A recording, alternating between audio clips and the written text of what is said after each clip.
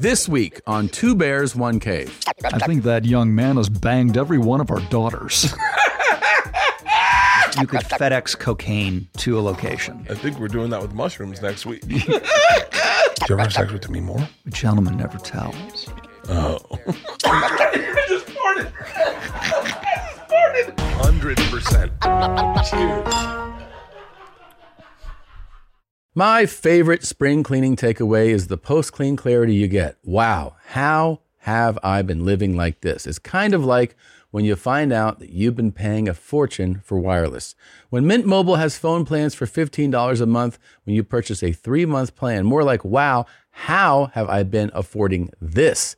It's time to switch to Mint Mobile and get unlimited talk, text, and data for $15 a month. We use Mint Mobile at the office, and we have been saving so much money since switching over, and setting up on Mint Mobile's website was super easy.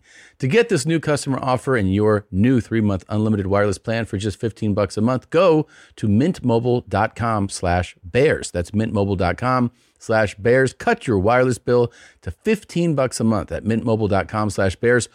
$45 upfront payment required, equivalent to $15 per month. New customers on first 3 months plan only. Speed slower above 40 gigabytes on unlimited plan. Additional taxes, fees, and restrictions apply. See Mint Mobile for details. Hey guys, brand new Two Bears, One Cave, and it is a fucking honor to have someone fuckable on this show finally. Finally. We have had unfuckables for how long? And now, ladies and gentlemen, the legend from his hit show Unstable on Netflix, Rob Lowe. Rob fucking Lowe. If you told Marie Koval, who I was dating in 8th grade, that I would know Rob Lowe, she would have had sex with me. She was so into you. Was she hot? She was the best kisser. Really? Yeah, she kissed me. I was in 8th, she was in 9th. She was obsessed with, I guess St. Elmo's Fire must have come out then. What year? I graduated in 91, so it'd have to be 86. Yeah, that's right. That's about right. Yep. And she was obsessed with you.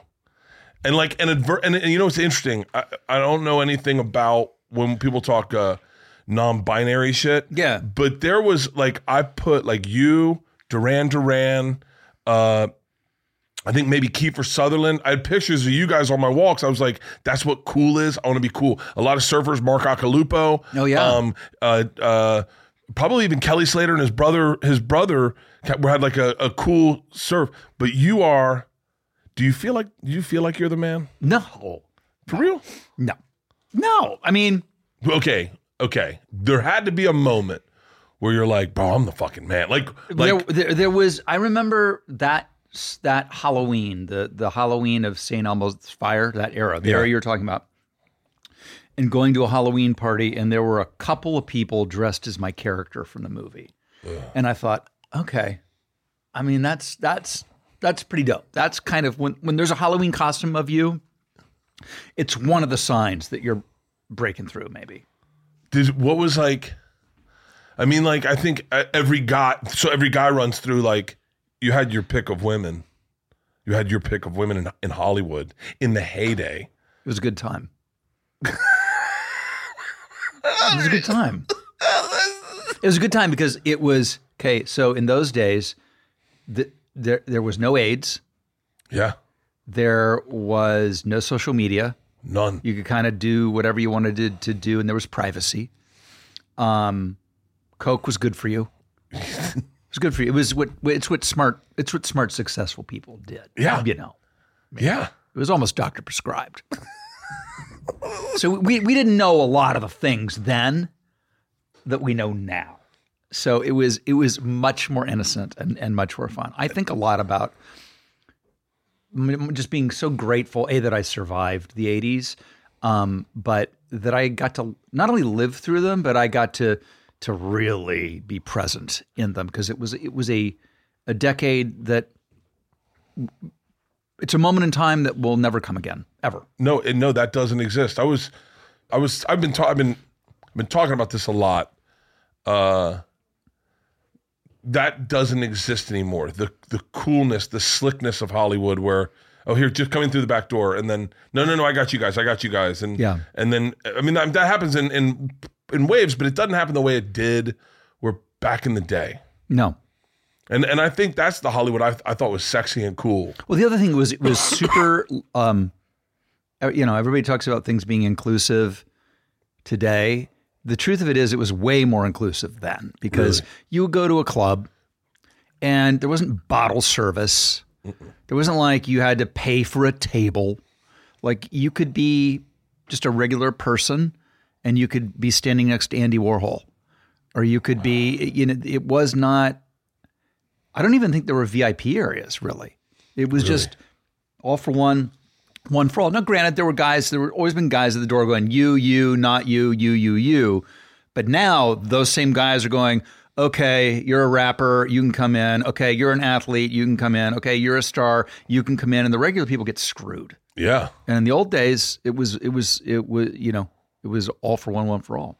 And you, I mean, like the bangers that you did. I mean, like I'm going to go through that in a second, but you came from you were a regular person that moved out here with your mom and your brother. That's right. After your parents get divorced? That's right, yeah. We came from Ohio. I was literally a 12-year-old from Ohio, moved out to California. But you were interested in acting before you came out here. I was doing all kinds of acting, and to the extent that there was any acting to be done in Dayton, Ohio, Dude, shout out to Dayton. Dayton's a fucking badass place. Dayton Funny Bone.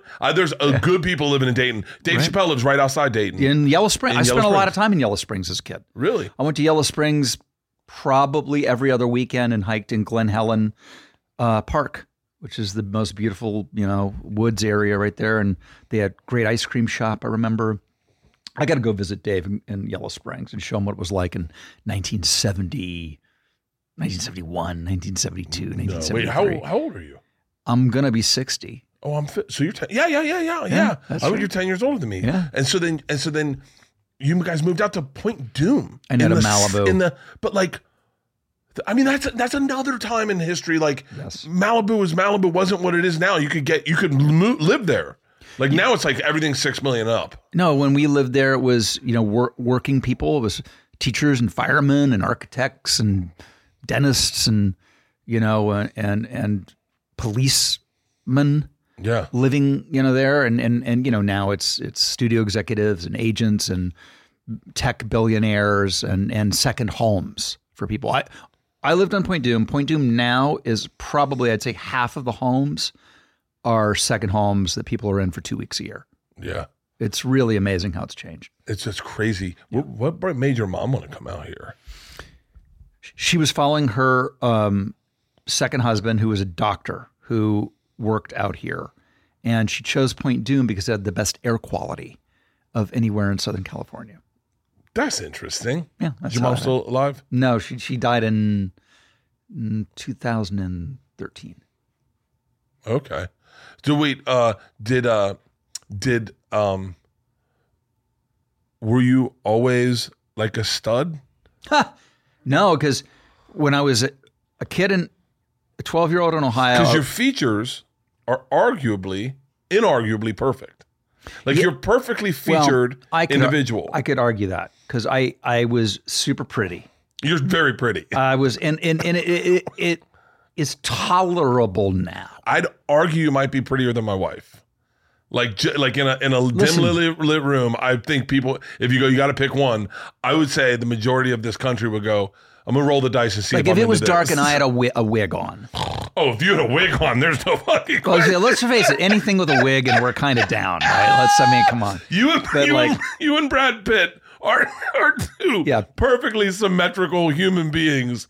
You had to be always like that. Well, I mean, I don't think I was so pretty when I was young that I have never started a story this way, nor has Tom Segura. Neither. But I'm not saying it is a good thing. No. Yeah. I don't wish being pretty on any young boy. Yeah. That's not what, bro, that is not what you want to be in sixth grade, is pretty. Especially with little impulse control problems and you get put in the wrong fucking situation. Also being like a theater kid. Yeah. Let me entertain you. Pretty. People are like, get beat it, kid. You know, Yeah. so I never was the man because I was interested in acting and I was pretty, and you can do the math. You can figure out what people were thinking I was all about. Yeah. Oh, yeah, you're almost too pretty, yeah. So, you know, and then I moved to California, and I wasn't cool then either because I grew up in Ohio where it was like kick the can after school or football or wiffle ball, and nobody did any of that in Malibu. They surfed or they played beach volleyball, and that was it. That was it. So the notion that we go play a game of pickle or get a baseball game at this was not happening. Yeah. It wasn't happening. And I also showed up in Levi Toughskins in August. And that was like an unpardonable Wait, your brother's sin. Chad Lowe. Yes. Your brother's Chad Lowe. My brother's Chadley Lowe. Fuck, your brother's a great fucking actor. He's a great actor. Fucking your brother's a fucking great goddamn. Holy shit. The whole time I'm saying, like, I was like, whatever happened to us? Because I was watching the documentary on Schwarzenegger on Netflix. Yeah. I watched yours started watching yours last night, started watching Schwarzenegger, got down to the gym, got on the treadmill, watched like probably three episodes of Unstable. Fucking awesome. Your son's fucking great. Oh, I got a lot of compliments I want to pay your son that you wouldn't want to say online, but like you'd want to say to him personally. Yes. Like there's a fucking, he's got his I mean, sounds creepy, but he's got super engaging eyes. Oh, Like his eyes like are, you know, like I think I lead with my voice. Yeah, his yeah, eyes engage, like pull you in. Really fucking talented. He really is. I tried for years to ignore it and to try to beat it out of him, and I wanted him to be a scientist. And he actually went to Stanford and got in because he was the youngest intern at the Eli Broad Stem Cell Laboratory in high school and did a lot of work in that area. Really? And and then he's super smarty pants, and then comes out of Stanford and tells me he wants to be an actor. And I was like, really? I mean, first of all, I could have saved that tuition. Yeah. I could have saved it. I didn't need to. But the fact of the matter is he you know, you can't argue with the DNA and the genetics. It's in his blood. No, it's he's really in his good. blood. Yeah, he's fantastic. The show's great. Thank you. We should take a second before we go back and deep dive your beauty and really talk about the show. Did you come up with the show? Hello, I'm Johnny Knoxville. And I'm Elna Baker, and we have a new podcast. It's called Pretty Sure I Can Fly. Yep, we've teamed up with my friends and barmates from Smartless to create a podcast where we talk to folks who have more balls in a bowling alley. People who accomplish something extraordinary despite people telling them that it couldn't or shouldn't be done. You'll hear stories about the Air Force doctor who buckled into a 600-mile-per-hour rocket sled and became the fastest man on the planet. And a man who wrestles alligators and sharks for fun. Do not do this. You'll hear about a foul-mouthed moonshiner. Got a 2-inch dick and a 6-inch tongue and knows how to use both of them. And an even more foul-mouthed female stunt pilot. We got bull riders, Balloonists, bobsledders, and big wave surfers. People who lay their balls on an anvil and hand the other fella the hammer. Okay. I bet you've actually done that, Johnny. Maybe for sweeps. Follow Pretty Sure I Can Fly on the Wondery app. Or wherever you get your podcasts. You can listen to Pretty Sure I Can Fly early and ad-free right now on Wondery Plus. Is your beer fridge feeling a little empty? DoorDash is your door to beer without the run. Whatever drink you're in the mood for, they've got you.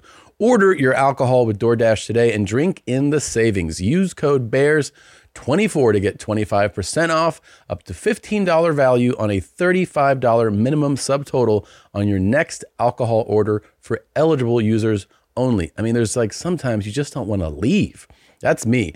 Once we're at a spot and we're hanging out, I just don't want to leave. And now you don't have to. The alcohol selection on DoorDash is top shelf. Beer, wine, mixers, mocktails, and more can be delivered straight to your door. Save up to 25%, up to $15 value when you spend $35 or more with code BEARS24. So whether you're grabbing drinks for an event or staying in for the night, DoorDash is here to help you have a great evening any evening. Terms apply. Must be 21 or older to order alcohol. Drink responsibly. Delivery and promotions available only in select markets. My son and I did together. It's a fucking great. You know, I'm really a sucker for cold opens. Like a good cold open draws me into the show, and Yes. your cold open And I've been there so many times, maybe not with the dog in the ice, but like where you are at wit's end. And for everyone, please, I can tell everyone what the show's about, but You can tell them everything. Yeah, it's streaming now on Netflix. It's out. you play an eccentric inventor, Like a tech genius, who is increasingly unstable. who lost his wife Yep. and is trying to deal with it in his own unique, crazy, bizarre ways. And your son comes in and who I think, if I'm not mistaken, was teaching the flute and then said he was never going to be involved with the business. And I'll just say, you got to watch it. It's really fucking great. No, it's thank really you. great. Coming from you, that means a lot because it really does. I appreciate that. No, it's fun. It's phenomenal. But I identified very much with that opening scene. For me, it was the time traveler's wife, where I got caught off guard and I was in a bad place. I was on the road a lot. I was drinking way too much at the time, and I wasn't around my family a lot. And then all of a sudden, getting the time traveler's wife, and I'm sitting on the edge of a bed naked, crying, going like, "Fuck, man, I gotta get my shit together." But yeah, it's a great show. It's a great show. The genesis of it was that my son Johnny would troll me so relentlessly on my social media. He's a funny little fucker, and I love a good joke, even at my own expense. Maybe even more at my own expense. You're the one. You have leaned into jokes that I don't think I'd ever thought you'd see you lean into, and which I thought is always cool as fuck. Like cool as fuck. Like you did an SNL, you did a thing about this thing you got in trouble with at the Democratic National Convention. Yeah. And you talked about it on SNL. Bro, dude, that monologue for that episode is fucking legendary. Epic. It's epic. Fucking epic. It's really gnarly looking back on it. And I want to say that was that, in my opinion, like you've always been the cool dude. But when you did something like that, I went, fuck yes. Oh, good. Like, yeah. And that was, I would argue that's I would say the very beginnings of where you started to veer off into this brilliant career you've had since, where you've really kind of owned the comedy space in a way that I don't think anyone in your generation of actors that were all the talented dudes, other than maybe Charlie Sheen, has ever done. That was the beginning of my embracing of comedy, and it was partially because I was such an SNL nerd as a kid, and watched everything, knew everything, and then when I finally got to host it, it was a dream come true, and I had a good show. I had a really good show. Yeah. And then I hosted a few more times and got to know Mike Myers and Lorne, and that led to Wayne's World and Austin Powers and Tommy Boy. Tommy Boy's the motherfucker. Tommy Boy's the motherfucker. It's the one of all those SNL comedies I was able to be in. That's the one that really feels like an evergreen kind of. I mean, first of all, Wayne's World is one. Wayne's World is one of the best. Dude, comedies and Austin ever. Powers too is.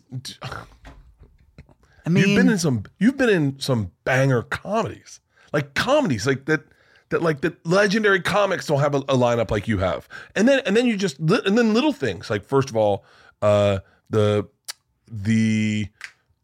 know it's going to come. One of my favorite ones you were in was the one Jared. Oh my gosh, The Grinder. The Grinder. My short-lived show, The Grinder, on Fox. We had 22 episodes. Fucking good. That's my favorite thing I've ever done as a comedy. It was so good, and if I'm not mistaken, at that time, so I knew Jared. He's the best from playing poker. Oh, and I'd known him from playing poker, and I met him on a show he did called Action, and he was an actor on Action, and I met him there, and then I met him playing poker, and then I think at that time my kids were going to school with Fred Savage's kids, yeah, and so all of a sudden all these worlds combine, and it comes on, and it was just a great old school sitcom, but like a legit single camera hilarious fucking sitcom, fucking hilarious. It was really funny. It was super funny. It was too funny for network television ultimately, and that's it. Only ran one season, but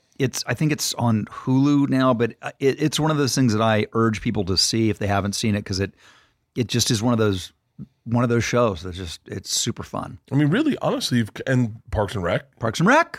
By the way, the street that this house is on, yeah, where we are today, every time I go down the street, all I can think about is that I shot so many scenes.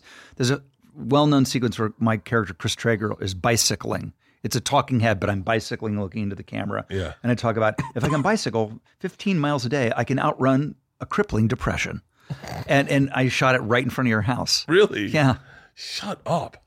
I mean, I feel like I feel I don't feel accomplished, but sometimes I feel like I go, like I got a good body of work. I've done a couple things that have been good. A couple specials. The Cabin was really good. I'm proud of my movie. Mm-hmm. But then I look at like the shit you've done, and more importantly, like the transition. They were not allowing serious actors to transition into comedy at all. Like that was just a thing that did not happen. Did not happen, and vice versa. You know, both ways. You were you definitely pigeonholed. There were dramatic actors and there were comedic actors, and the tween shall never meet, as they say. And all my favorites were able to do both. Yeah, all the people I looked up to as a kid, like, and there weren't that many. Paul Newman, Slapshot, hilarious, amazing. He was a big movie star. Did you meet Paul Newman? I did meet him. I met him a number of times. He was amazing. Yeah, like as cool as you think. Yeah, he was. Listen, what I really like about icons is when they own who they are and lead with it. Like when you meet Arnold, you know you've just spent time with Arnold. Do you know what I'm saying? Yes, like, I do. And then there are people. You know what I mean? Worked out with him at Venice Beach like a month ago, and I got in the car and I go, he gave it all to me. And Paul wasn't like that, and most of them aren't. Perfectly nice, wonderful, great, but I want, like, you know who's like it is Hanks. When you meet Tom Hanks and you're with Hanks, it's like he knows he's Tom Hanks, so he gives you Tom Hanks. Fuck yeah! And I like that. I think it's great. Yeah, I think it's great. I almost want, and I don't mind it if it swings the other way. Like I've never met Sean Penn, but I'd imagine he'd be a tad bit curmudgeon-y. He's Sean Penn. He's Sean Penn. He's like, huh? Oh, he's on the phone with Zelensky in the other room. And, some third-rate drug dealer in the other room. He's Sean Penn. He's Sean exactly Penn. What you think he's going to be. I took a piss next to him one time, and we were both flying to DC, and he had like, everyone was wearing truckers caps, but he was wearing like an authentic. Like clearly he got this from someone he had met, and it was folded weird, like, and he was like Sean Penn, fucking yoked, bomber jacket, tight jeans, boots, great, like he was pretty interesting. That's your whole group. Those are the guys I went to school with. Dude, you went to school. Hold on, you went to school. So you and Chad, your brother, fucking Chad. I can't believe you should see. So the other show I have is 911 Lone Star. Now. That show, Chad is in our season finale this year. Yeah. And he absolutely murders it. We play brothers. Yeah. And you have to go and look at this. It's amazing. If you're a Chad fan, he's unreal in it. Yeah, he's so fun. You forget. So funny you forget he's your brother. You really I really honestly I'm sitting here going, so you and your brother and your mother. And I'm like, oh, I wonder who his brother is. Because Arnold Schwarzenegger's brother passed away. Yeah. When he was over here in a DUI and was drinking and driving. His Arnold Schwarzenegger's brother was really attractive too. So you come out here and then you go to high school and you meet Emilio Estevez, and then he becomes your friend. You guys become like real friends. No one's famous. No one's anyone. No. Do you know who his dad is at the time? Or does that matter? When I moved to Malibu, I wanted to be an actor. And there was this actor, Martin Sheen, who lived in that house. Really? And I wanted to see him. I'd never seen a real actor before. See, can I tell you, I'm so glad you said that, because there's a part of me that I am really impressed by celebrity, because I grew up in Florida, and the most famous person I ever met was Garo Yepremian. He was the kicker for the... I know exactly. Yeah. Did you try to kick like him when he fucked that kick up? No. Remember my famous we were footage of him? Steakhouse, and my dad's like, buddy, that's Garo Yepremian. Little tiny Frenchman. And I was like, Dad, can we go over and say hi? And he's like, you let him have his dinner. And then someone went over and said hi to him. And I was like, Dad, he said hi. So my dad and I went over and met Garo Yepremian. And This is going to sound crazy. I think he pulled out a pennant. Like, I think he had a Bucks pennant and he signed it for me. Amazing. And I was like, oh, wow. Amazing. So like going to Florida State, there's no celebrities. And then when I moved to New York, I remember Tyra Banks came into the comedy club one time and I was like, whoa, she's so pretty. I was like, wow. So this is like, and then the next one I I bumped into Tom Cruise. Ooh. And I fucked that up really bad. I was like, you have beautiful hair. And he was like, huh? And I was like, he does. He did. And it was when he was doing Magnolia, so it was long. Ooh. And he was like, good, cool. Amazing. But my daughters aren't impressed by celebrity. They have no reference for it. They don't care about it. It doesn't land on them. There's no one they want to meet. If they meet someone famous, they're like, cool. That's really awesome. But I understand as a kid coming from Ohio where you go, Martin Sheen, like, what's that life like? I understand that. Oh, and looking back on it, it was super great because he was never around. He was like the Loch Ness monster. You like hope to see him, but he was never really around. Yeah. Because he was making this movie Apocalypse Now. Buying someone jewelry is usually a great experience all around. They get a beautiful gift, and you get the unforgettable moment of seeing the look on their face when they open it. The only tricky part, figuring out how to get the perfect piece at the best price. This is what I recommend for any jewelry purchase. Source it from BlueNile.com. Blue Nile offers thousands of independently graded diamonds and fine jewelry at prices significantly below traditional retail. They also offer a peace of mind with every purchase with some of the highest quality standards in the industry. They're available 24/7 by phone or chat to answer technical questions and give recommendations for every budget. The thing about buying jewelry is you really don't know what you're getting into. You don't know what you're looking at often. And the great thing about working with Blue Nile is you have somebody who's a true expert that can help guide you along the way so you don't feel lost, so you know what these diamond grades are. You know you're getting real value. You can feel great about your purchase because Blue Nile also offers a diamond price match guarantee. And just in case you don't, they offer 30-day returns. Shop Blue Nile today and experience the ease and convenience of the original online jeweler. Go to BlueNile.com today. That's BlueNile.com. When you need mealtime inspiration, it's worth shopping Kroger, where you'll find over 30,000 mouth-watering choices that excite your inner foodie. And no matter what tasty choice you make, you'll enjoy our everyday low prices, plus extra ways to save, like digital coupons worth over $600 each week. You can also save up to $1 off per gallon at the pump with fuel points. More savings and more inspiring flavors make shopping Kroger worth it every time. Kroger, fresh for everyone. Fuel restrictions apply. I ended up going to the premiere of Apocalypse Now at the Cinerama Dome, and which is just the fact that I was able to. I mean, it's so amazing that I was able to do it. It's one of my favorite movies. Of Apocalypse Now. That's fucking insane. Premiere. I still have the program. They had a 8-page fold out with photos of production and like liner notes from an album. Yeah, they handed it out to everybody. I still have mine somewhere. But anyway, so yeah, I met Emilio. Charlie was really our friend because my brother Chad and he were best friends because all they wanted to do was play baseball. They're both Reds fans of all things. We came from Ohio. I don't know why Charlie was a Reds fan, but he was. And they were going to grow up to be baseball players. Really? And I wanted to be an actor. Emilio was debating whether he wanted to be an actor. Had he changed his name at that time? Charlie, yeah. No, Charlie was Charlie Estevez. Oh, really? He was Charlie Estevez. In my yearbook, he's in the AV club as Charlie Estevez. Fuck. That tells you all you need to know. Yeah. Charlie Sheen originally was Charlie Estevez from the AV club. Do they have AV clubs today? I don't think so. I don't know. Oh, there's a. What would it be? What would be the equivalent of an AV club today, where just like the nerds come in and the jocks throw shit at them? I think. What would it be? I think it's probably yearbook. Like my daughter, we're talking about whatever my daughter signs up for. She's into that shit. She signs up for stagehands. She loves to. There it is, stagehands. She Bingo. loves being a stagehand. There you go. That's it. Yeah, she loves being a stagehand. Charlie was also in the stagehands, I think. Actually, really? Yeah. My. So you guys are all 15 years old. So I still have my junior high yearbook, and Sean's in it. Penn, Chris Penn, God rest him. Oh, Chris Penn was a fucking badass. Charlie, Emilio, Downey. I hope everyone else is as blown away as I am. This is your class. Mm-hmm. It's just, we're all different ages. So we were scattered out, but within the same school. I think, to be totally truthful, Downey was in my high school.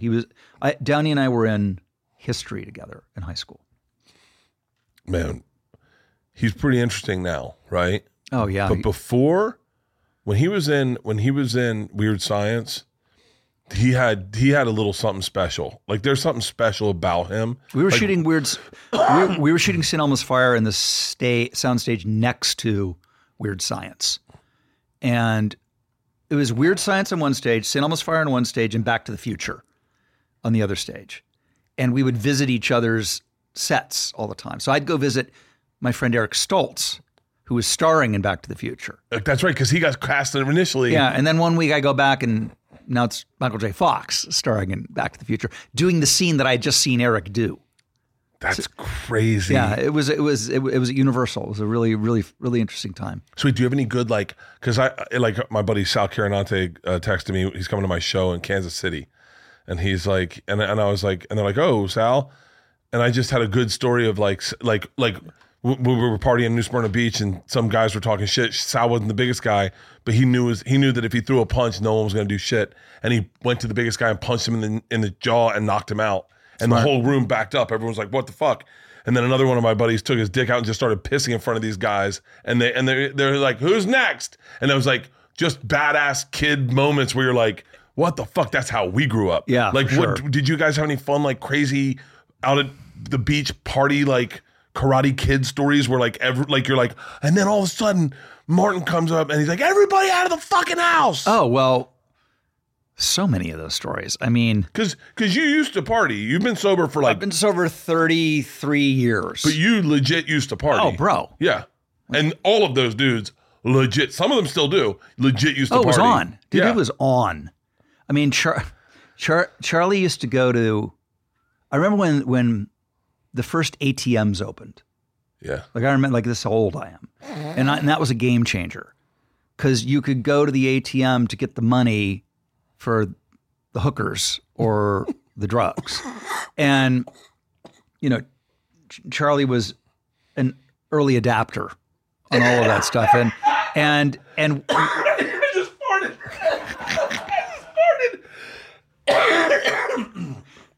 we would, he would import to Martin's house when they were out of the thing. And there was always that moment where the girls would be like, whose house is this? Never you mind about that. Oh my God. It was just a sweet, innocent. How is there not a movie about this? Well, I want to make one. I'm actually. I'll invest. How many millions do you want? I'll invest everything right now. I am actively working on sort of my almost famous version of Malibu in the late 70s into the early 80s, because it's sort of like Laurel Canyon in 1968. Yeah. It is. It really is. No, it absolutely is. And the stories are beyond belief. Beyond belief, because then I really don't know how to talk to someone like you, because you have so fucking much that was my childhood. Because then you guys all go on to shoot Outsiders. Yeah. That's it is kind of, looking back on it, knowing what I know, that Cruz, who was living in the other bedroom at Emilio's, so it was me, Tom, and Emilio, best friends, working out, going to the beach, auditioning, acting, and that the three of us ended up in that movie. I mean, I don't know what the odds are, but it was great because we're all buddies. I went to the house.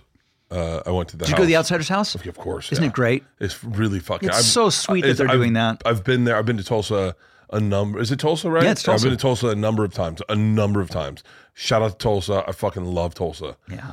But that movie was that was the first movie where I read the book and then I saw the movie. I'd never done that in my life, because I think we got it in like, fucking, when did you guys shoot that? We shot it in 82, and it came out in 83, I believe. Yeah, so I'm some more or less. What do you think the math is on that? We read it in class, that and Rumblefish. Sure. Which they made Rumblefish too. Right back to back. Yeah, and by the way, I like that movie too. Oh, Rumblefish was the one you wanted to be in. What's ironic is at the time, Rumblefish was the cool movie. That was the movie that everybody really wanted to be in. Yeah. Outsiders was great and everybody was thrilled to be in. But Rumblefish was like the cool guy club because Mickey Rourke was in it. And at the time, Mickey Rourke was like going to be the next James Dean and whatever. But people don't really remember Rumblefish. But at the time, that was like dope. And that was Then This Is Now. That was Emilio, and that was Emilio. Emilio wrote that movie. You really? He wrote it. That was Then This Is Now. Adapted it from S.E. Hinton's book. God damn, yeah. I know all those books. I read The Outside, read it in class, and then they let us watch it in class. Yeah. And they do that now. It's part of almost every curriculum of 7th grade across the country. My daughter Isla did it and read it, The Outsiders, and I got to sit with her and talk to her about the book and about what I loved about the book and who I loved. And I misread the book. I'm not a great reader. I called them the socks the whole time.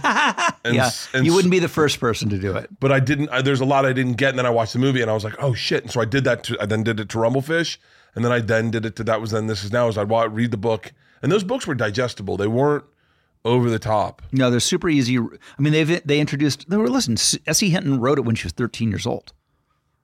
God, what an insane cast. Pull up the cast of The Outsiders. It's Thomas Howell, you, and Patrick Swayze play three brothers. Yep. Matt Dillon.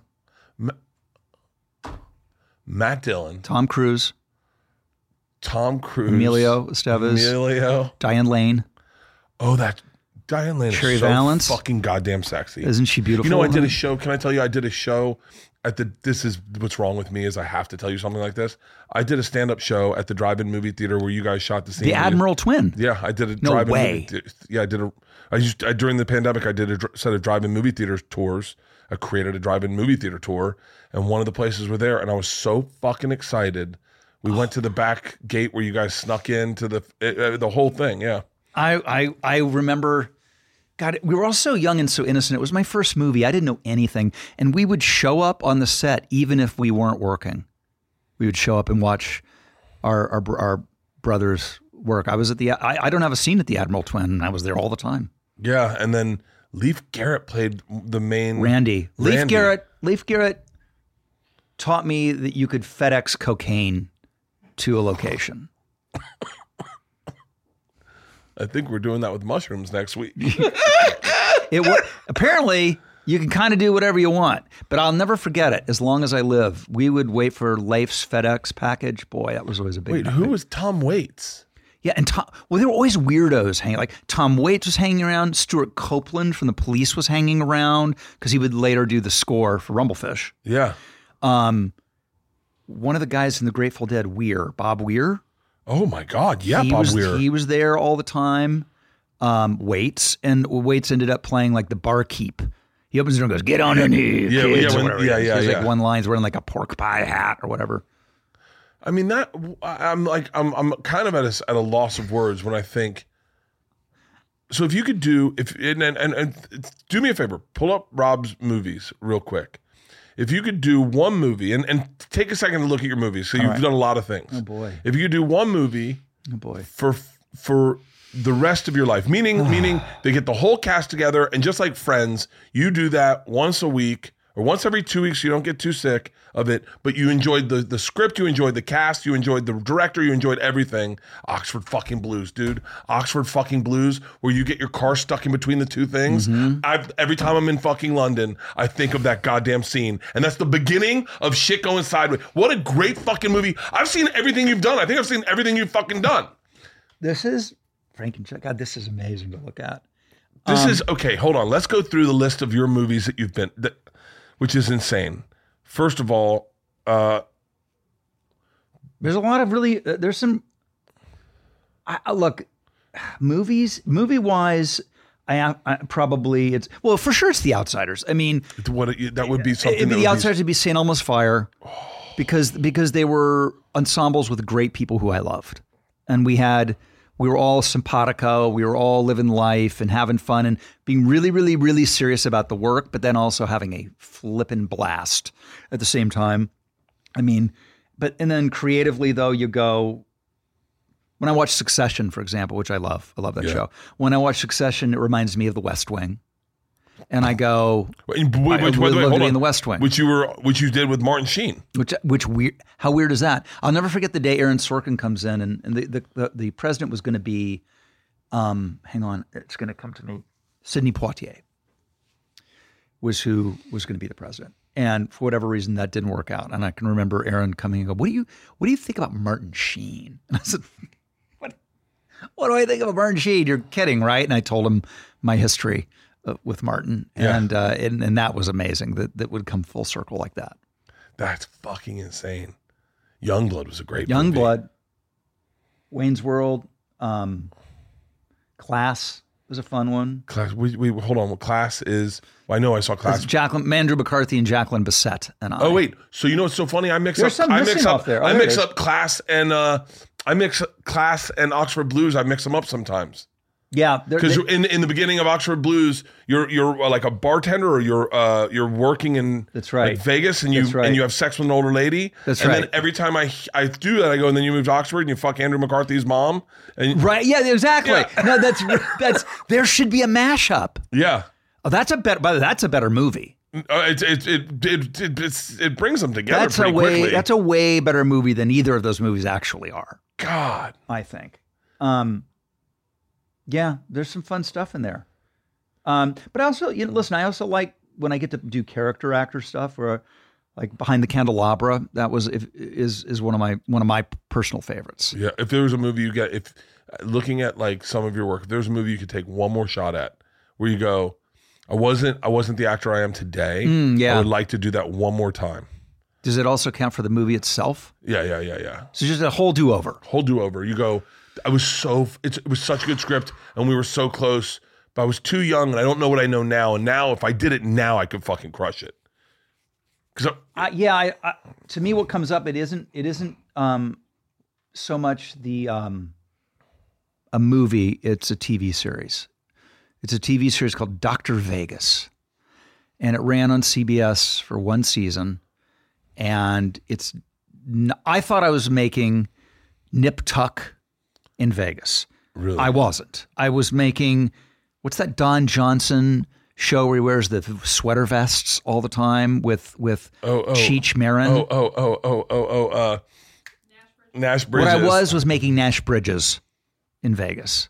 Yeah. And knowing what I know today, I would have realized that we were not all on the same page. Yeah.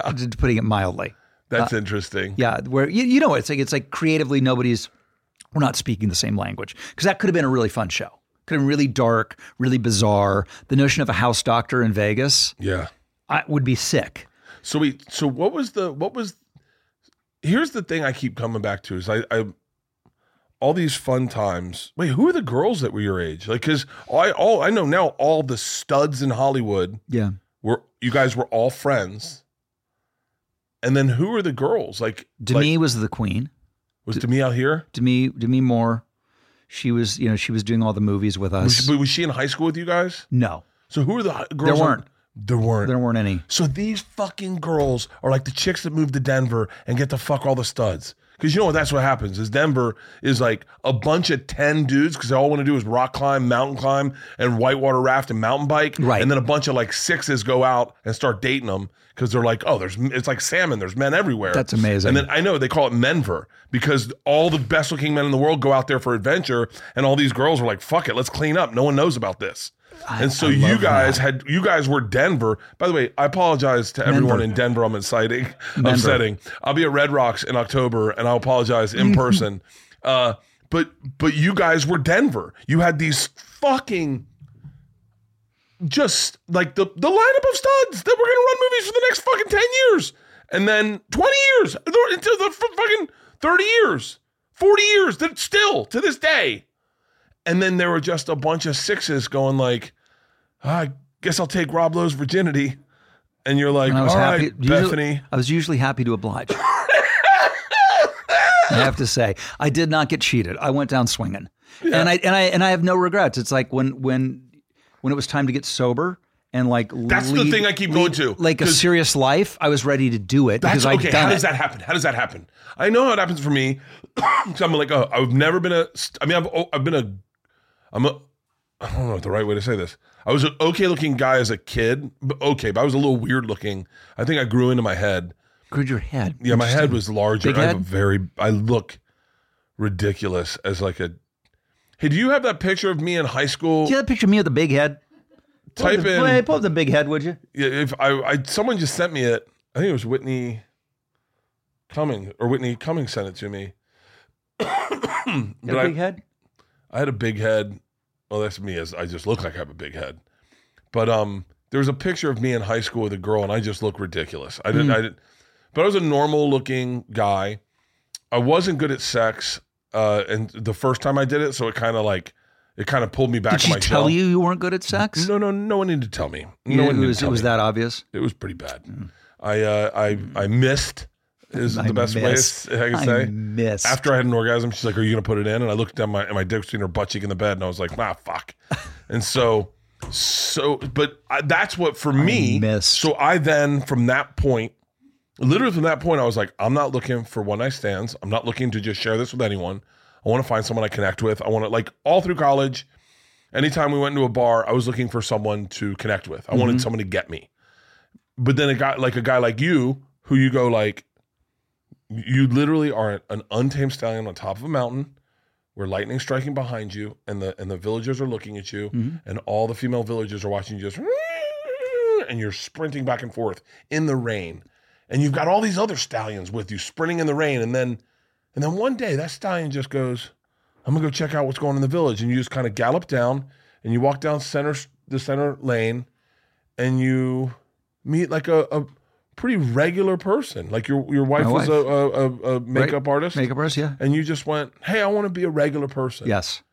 Here, don't saddle on me. And yes, I'm not going to run anymore. I'm not going to sprint. Yeah. I'm done drinking. Yeah. I want to have some kids. That's right. And I want to put my heart into the work. That's right. How the fuck does that happen? You have to have an epiphany. Oh my God, what was your epiphany?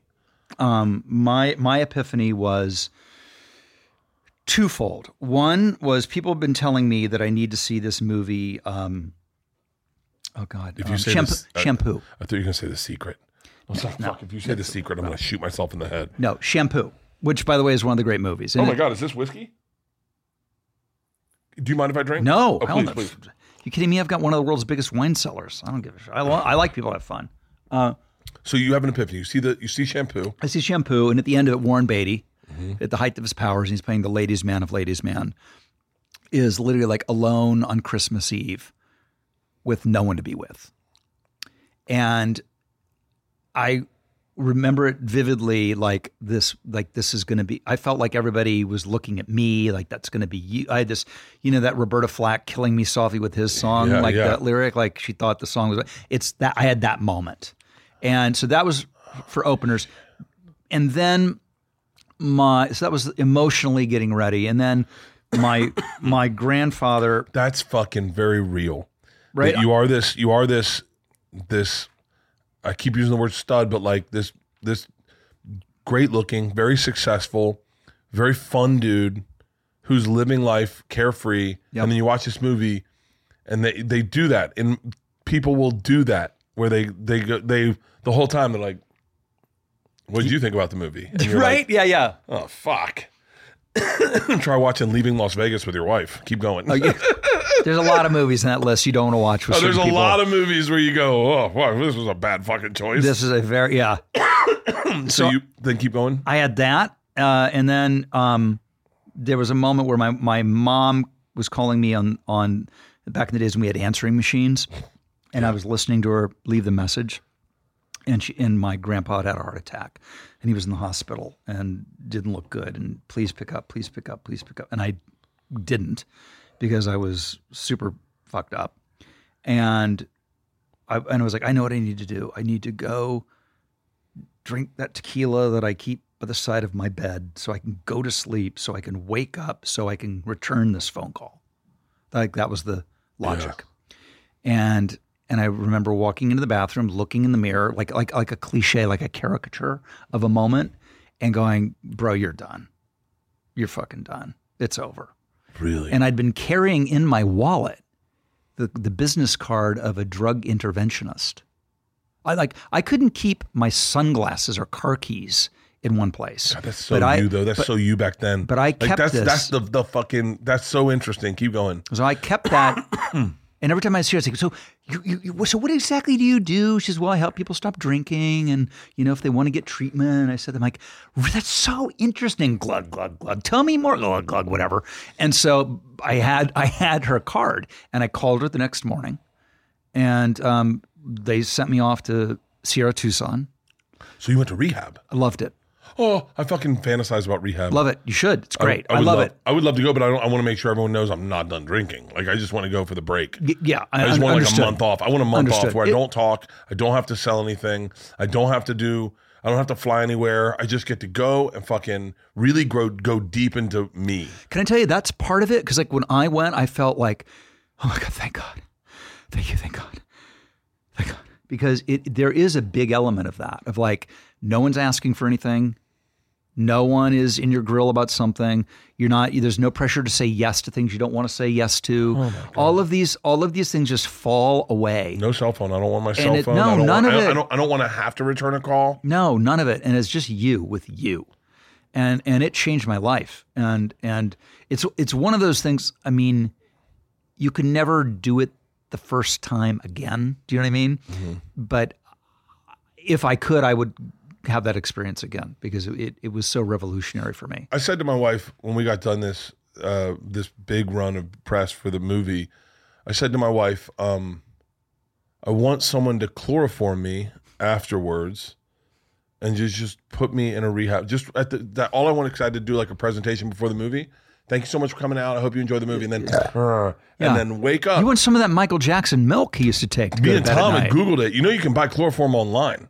Oh, you just buy chloroform online. It takes 5 minutes to put someone out, which is really long to hold someone. In the movies, it's always like, they're out. It's 5 minutes is like. We have some coming for the next two bears. When we do one together, we're going to try to chloroform each other. Oh, I'm so down with that. We're doing that. We're going to find, here's another thing we're going to do. Tom doesn't know about this yet. We're going to find 3 chicks that we thought we could have fucked in our lives. And we're going to reach out to them, have Nadav reach out to them and find out if we could have fucked them. Now or then? Are they going to say, in those days I would have if you'd only fill in the blank? Now I could fuck any of them. I know you But yeah, now I could. Now I've got money. I'm way better than I was then. Right. Then is when I want to find out. There's like 3 girls where I go, I wonder if I could. So you think they were just secretly withholding it from you then? No. I'm really bad at first moves. I have intimacy issues. I have real intimacy issues. And so I know there's one girl. You could have used my advice that I gave my sons. What was that? It's the first move advice. Oh my God, don't give it to me now. I'm married. What is it? You might still use it. Give it to me. So inevitably you don't know. It's like you don't know. They might, you think they might, but you don't really know if they're going to. Yeah. Right? And usually you're not alone. Usually it's at a party or. Yeah. So I always felt like the best way to cut to the chase was just to say, hey, I'm going to go take a bath. This is great. And then you go and take a bath. And then if there's a knock on the door and it's her, you know. And if there is no knock on the door, then it wasn't going to be, and you've saved yourself hours of small talk. You know how many baths I would have been just sobbing in? I thought she was coming. Well, the knock doors, and it's my buddy Sal. I go, Sal? Well, that's the thing. I did have that happen once, and there was a knock on the door, and it was Billy Squire. Are you serious? Stroke me, stroke me. I was like, hey, Billy, come on in. Stroke. And so, I mean, you are taking your chances. There's like 3 chicks. I was saying to Victoria, we were driving over and we were in the most aggressive traffic and we're just talking back and forth. And I said, asking her, I go, what percentage of the population do you think you could have sex with?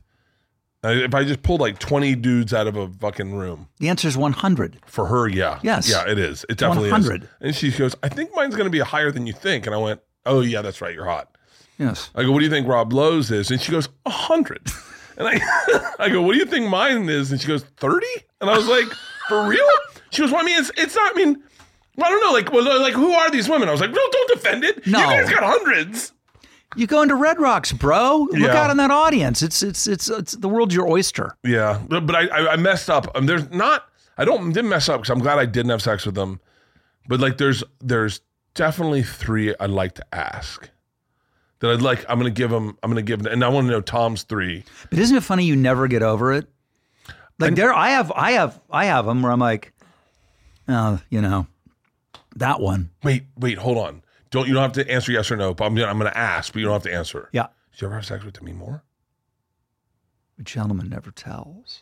Oh, that's one that I was like, she was like fucking legit. There's never been anybody like a 22-year-old Demi Moore. No, with her Never has fucking been. voice. Never has been. Her voice is so sexy. We watched the 7 Signs in religion class. Oh.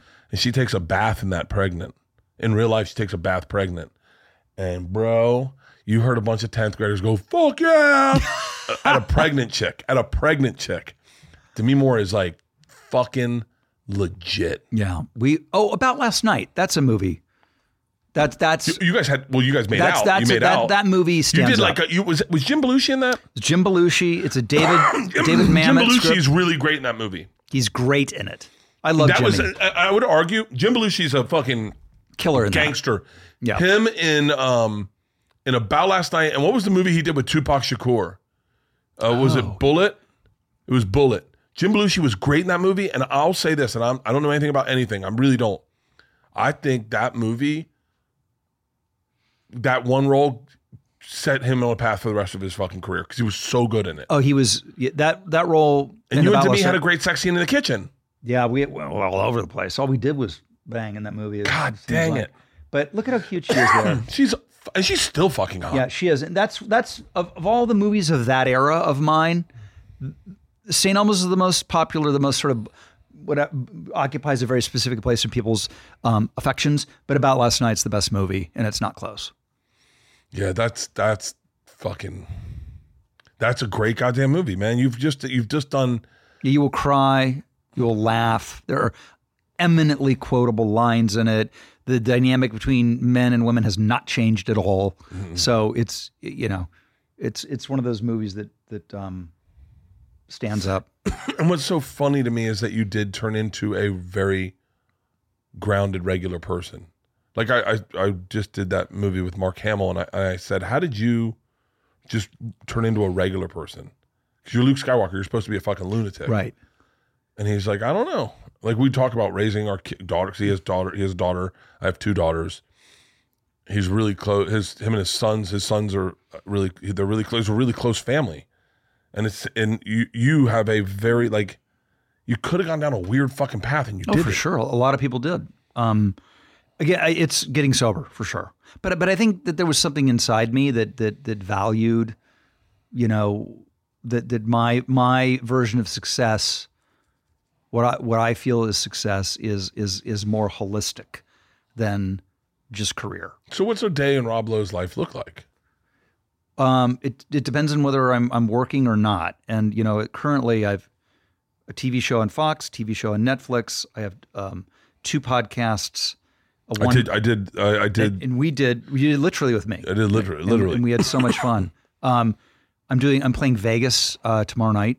What are you doing in Vegas? I'm playing the Venetian. I have a one-man show. Shut the fuck up. Yes. Wait, what's your one-man show about? Is it about your life? It's me doing this. It's me telling stories. Telling stories. Bro.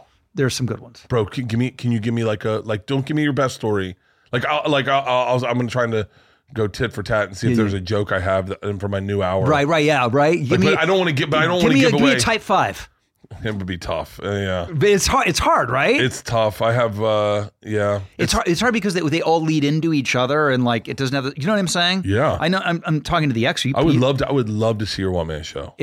I've been doing it off and on for almost 5 years, and this is a sort of discussion about whether we would do a residency there, and I love it. You do it at the highest level, and I know why you do it. There's nothing like it. There's nothing like it. It's all you, for better, for worse. I'm super nervous because I haven't done it in over a year. Really? And it's right to this, and there's a lot of hitters coming to this. Really? It's the smaller room. It's not. I sometimes will do like 2,000, 2,500, like those big beautiful theaters. Do you do meet and greets afterwards? I do. Fuck yes. I do. And those are great. Yes. Yeah. Oh, they're great. I'm a big proponent of the meet and greet. I did it. I do it a little differently only because, we were saying this when we were first started talking. I look at everything as a consumer, like a fan. Yeah. And so my aspect of a fan is different than, like, as a fan of yours, I will personally say this, I would like to pay $1 point to know that I could get a moment with you and say hi and tell you what you've meant to me and your career's meant to me and get a picture. And I know, now that I know you, you are such a fucking, you're like Arnold. You give the people the thing. Right. You know? Yes. Like we were getting texts, he's eating Pop-Tarts. Like almost like all the women in here, I'm going to rat them all out. I say, hey, I'm running 5 minutes behind. And someone was like, don't worry. I'll take one for the team. I'll make out with him for 5 minutes. Yeah, amazing. And then everyone's like, no, I'm getting gum. And then my wife chimed in. I'm coming from the airport. Tell Bert to take time. I mean, but it's like you're very nice. You might be bigger than who you are. I wonder how hard that is. Do you ever have? I know that I can get. And I'm not you at all, and I'm not saying it even close. But I can get lost in who people think I am and who I am when I perform. And who I am. Yes. And does that ever happen to you? Mm-hmm. Where you go, like, I'm guess when you're sober and you've been doing this long, you got to be pretty grounded. That's the thing. That's the stuff that would happen in the early years, and it's part of the reason why, to take the stress off of it, that people in our business are prone to excesses. Yeah. And whether it's pick it, gambling, eating, drinking, whatever, sex, whatever it is.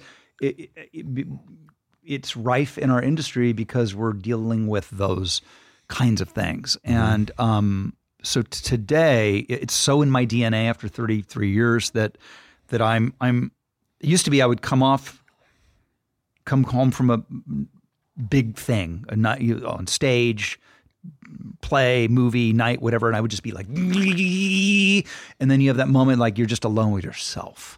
Yeah. Right. You know what it's like. Oh, and yeah. it's fucking super gnarly. It's really gnarly. And now though, I don't have that. I don't. Like I can go, I played one of the highlights of my life, I played the National Theatre in England, in London. And it's packed and I come off of it and I'm alone, and within 5 minutes I'm alone at the hotel. But I'm like, yeah, I'm gonna go sleep. Oh my God. And I'm good. I'm good. I don't have that. You'll get there. I may not, Rob. You'll get there. I doubt it.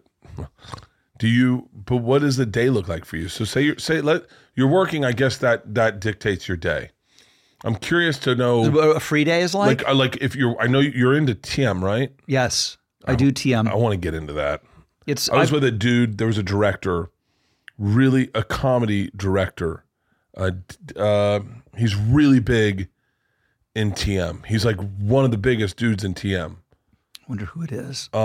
He played hockey in Canada and he's got broken fingers. Oh my God. Fucking. Is it? Oh man. God damn it. There are a lot of TM guys out there. I mean, yeah, Seinfeld being the biggest. He tried to get me into TM and I signed up for a class. So like the thing, I guess you got to do like a 5-day thing. Yeah. I signed up for it during Sober October one year. And I signed up for the wrong weekend, and then I was just like, fuck it. It'll be one of those things that'll come into your life when you're ready for it, because one of the things about being sober is they always talk about prayer and meditation, right? It's a big part of the whole thing. And I've been pretty good about the prayer thing, but the meditation thing, it took me 32 years to figure out the meditating. Really? So it's not for Did you everybody. do the class? I tried all kinds of meditating over the years, like, whatever, okay. And I liked it and I didn't like it. Then I would do it and I wouldn't do it. And finally, TM came my way. And that is the one that has stuck for whatever reason. I got to do TM. And it's made me super creative in my unconscious. I have started vivid dreaming. Brother. And I had a dream the other night where an entire new game show idea came to me with the set, the rules, and the title. And it's you're doing, and usually you have to wake up and write it down, and I could never do that. But what I realized is all I have to do is go, "Hey Siri, yes, write down," so I don't have to get up and do shit. Yeah. So I woke up, looked at my notes. It was a good idea. I sold it to Fox the next day. Are you serious? It all came to me in my dream. I would like to take a moment for our fans, and I just want to say you're welcome. You're welcome that I'm not going to tell Rob Lowe one of my dreams. You're welcome. I just want you to know that I know what you're thinking. Oh, fuck. Here comes Bert telling Rob one of his shitty fucking dreams. Are you a king of shitty dreams? By the way, if it's not, that's a great title, The King of Shitty Dreams. I have the most intense dreams you've ever met out of anyone. No. I have, Rob, I'm not doing it. I'm not doing it. I'm not going to do it. Rob, I have dreams. I have dreams that would blow your mind and you think they're not real. They're that intense. I've had dreams where I woke up crying. Yes. I've had dreams waking up laughing. Yep. I've had dreams.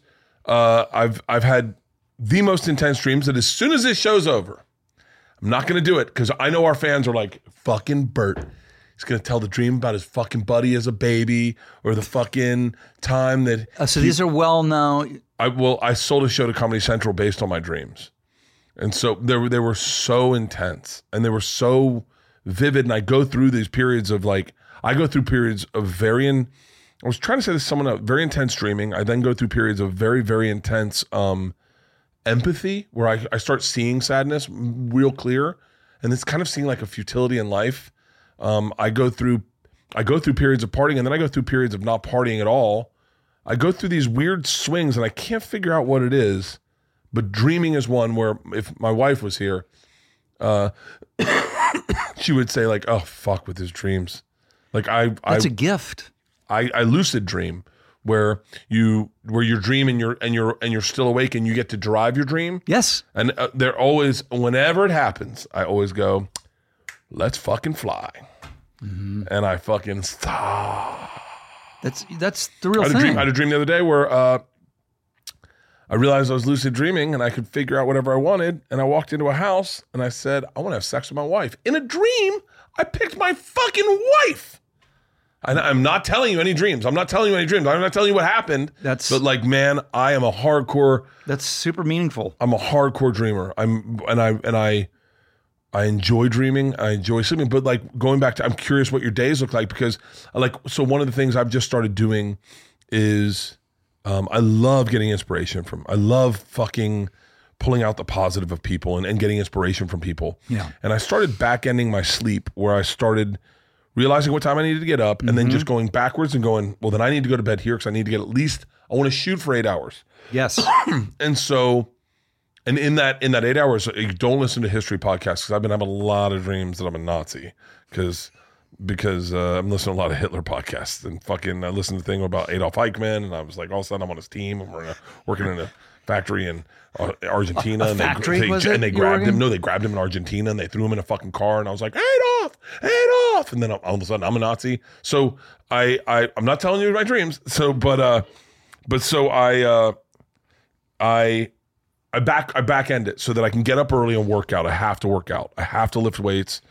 I have to do like a high intensity cardio training. Like I have to do cardio. I have to sweat and burn out the impurities from the night before or I'm fucked for the whole day. Right. And then if I'm working, my day is dictated by my work. It's usually like 3 podcasts, some interviews, some Zoom meetings, some stuff. But I'm curious like how your day works because you know it's gonna sound like a really weird thing to say, but your fucking skin looks amazing. Your skin looks fucking amazing. I want to know your skincare regimen. Like your skin looks amazing. I have a skincare line. No, you don't. I do. Are you serious? I do. I haven't really done much with it. It needs to be revitalized, but it's out. Maybe we need to invest together in a skincare line. But yeah, fix my fucking face. I know, but I need do you do an under eye serum? I do. It's our best thing. Because your under eyes are. I mean, hold on. Let's take 2 seconds. Are you looking at your under eyes are like no bags, no dark circles, no fine lines, quite honestly. I mean, what's your ethnic descent? Is it like, oh, I did that 23andMe. Yeah. And it was literally like Germany, maybe, Yeah. Well, they say things about that. Finland, Scandinavian, Viking. It's like, I'm like a German Viking mix. God damn it. But what's your day look like? I'm curious. So, and like, I also want to know about your relationship, because how you keep it. Like, these are like, I feel like I'm my wife interviewing you, but like, you've had a fucking great relationship with your wife. Yeah, she's great. I picked great. She picked great. We picked great. It's all won and lost with who you pick. Are the boys, they don't live with you guys anymore? They are on their own. They're living. So it's just you and her. We're empty nesters. Also write down, ask Rob how much money he has. Keep going. So I'm dying to know how much money you have. So a daily thing for me is, first of all, I only wake up if I'm getting paid. Fucking love that. Peter, if you're listening, keep going. Right? I think that's a great phrase. I've been waking up at 4:00 in the morning to be on location since I was 15 years old. So think about 15, 16, 17, 18, 19, 20. Those are the years all you want to do is sleep till noon. Yep. I was not doing that. So I have a whole thing about sleep where that's like my thing that's mine. Fuck yeah. And I will get up and work and be happy and be the bright-eyed and bushy-tailed at 5 a.m., but only if you're paying me. Yeah. So I've recently started, though, not just sleepy. So I get up late, 9 o'clock. That's doable. Okay. I get up 9 o'clock. I have my coffee in bed. I do my prayer, my meditation. You have your coffee in bed. Yeah. Is your wife up? She's up. Yes. She gets up early. She's awake later than me and up earlier than me. Jesus. She's a real night owl. That's my wife too, oddly enough. Super night owl. And my wife will try to draw me into her staying up late. I'm like, yo, the other night she was like, so the hot tub's on, and my wife's going through, I think this is cool telling Rob Lowe about me having sex with my wife. I like it. My wife's going through this thing right now where she is like, it's like she's trying to give me AIDS. Like she is I mean, do you know what she did the other day? I gotta say this. This is the coolest thing this woman's ever fucking done.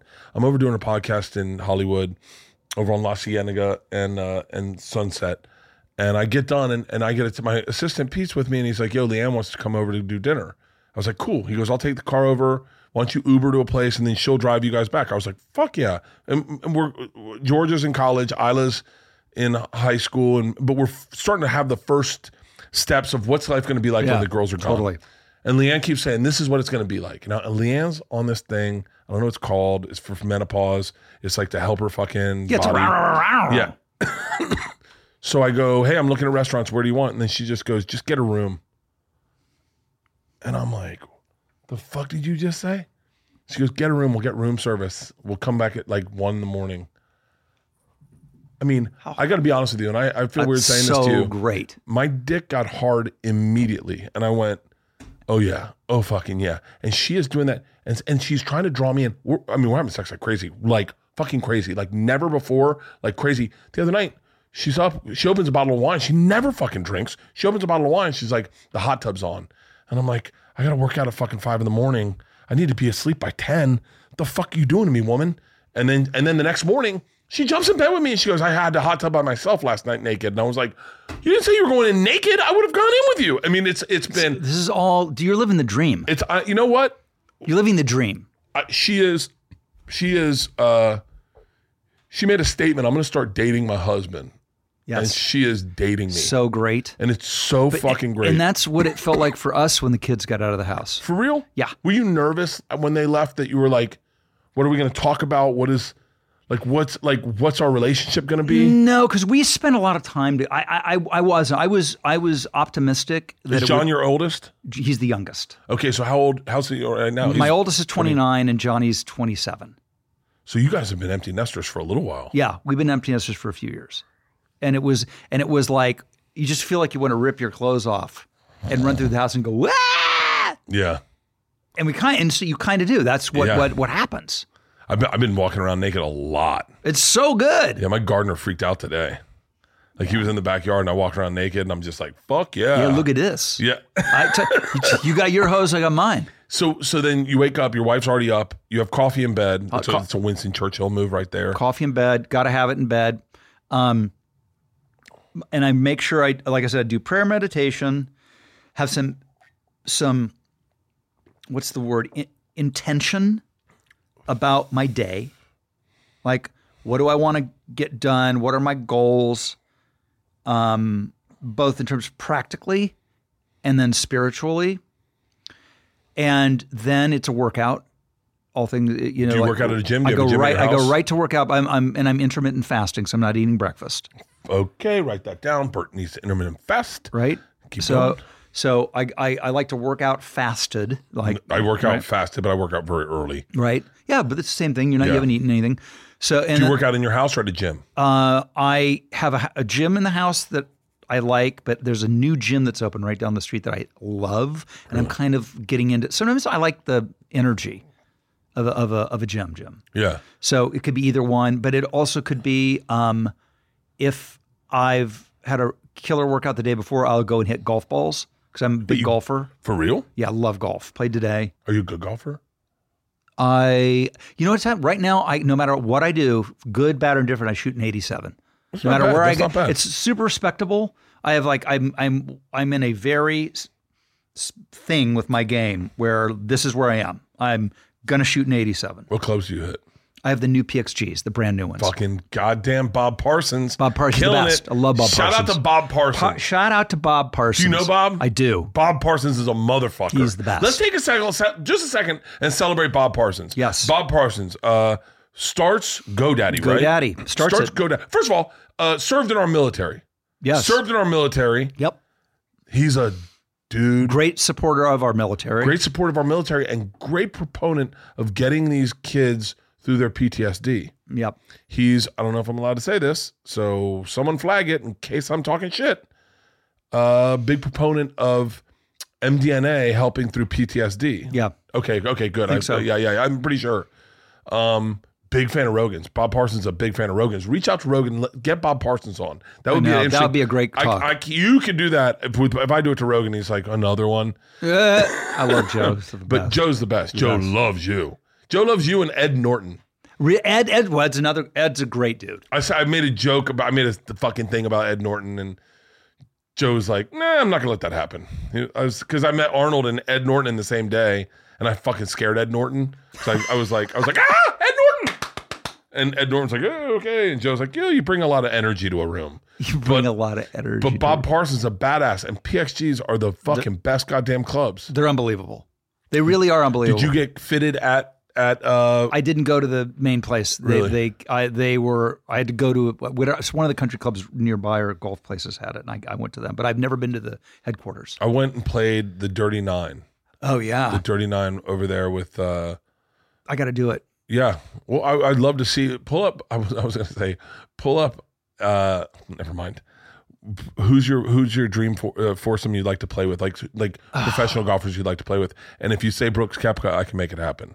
Oh, I love Brooks. By the way, Brooks was going to be number 2 on my list. It was going to be Tiger. Brooks would be the order. Fucking let's call Brooks right now. I love Koepka. Love him. Do you know him? I met him at the FedEx Cup. Final round of the FedEx Cup. Remember the year that he had to withdraw at the final round of the FedEx? I don't have Brooks in here. Oh fuck! I have Derek Brooks. Want to play football? He's the best. Derek Brooks. I have Brooks Purdy. Brock Purdy. But yes, what do you real quick? I'm running through questions. So I want to get you out of here. I appreciate your time, and I don't want to. No, this is great. Abuse it. But so, do you live in LA proper? Outside I live in LA? Santa Barbara. You live in Santa Barbara? So that's also the thing is like there's a lot of driving in my life. Wait, so you drive down here from Santa Barbara? Yeah. For real? Yeah. How great is Santa Barbara? How far is Santa Barbara from Oxnard? 25 minutes. Do we know each other well enough to play golf together? Absolutely, we do. A lot. Dude, do you play music in the cart? No. I'm surprised. No, so I grew up in Florida. I grew up in Florida like a proper golfer. Same with me.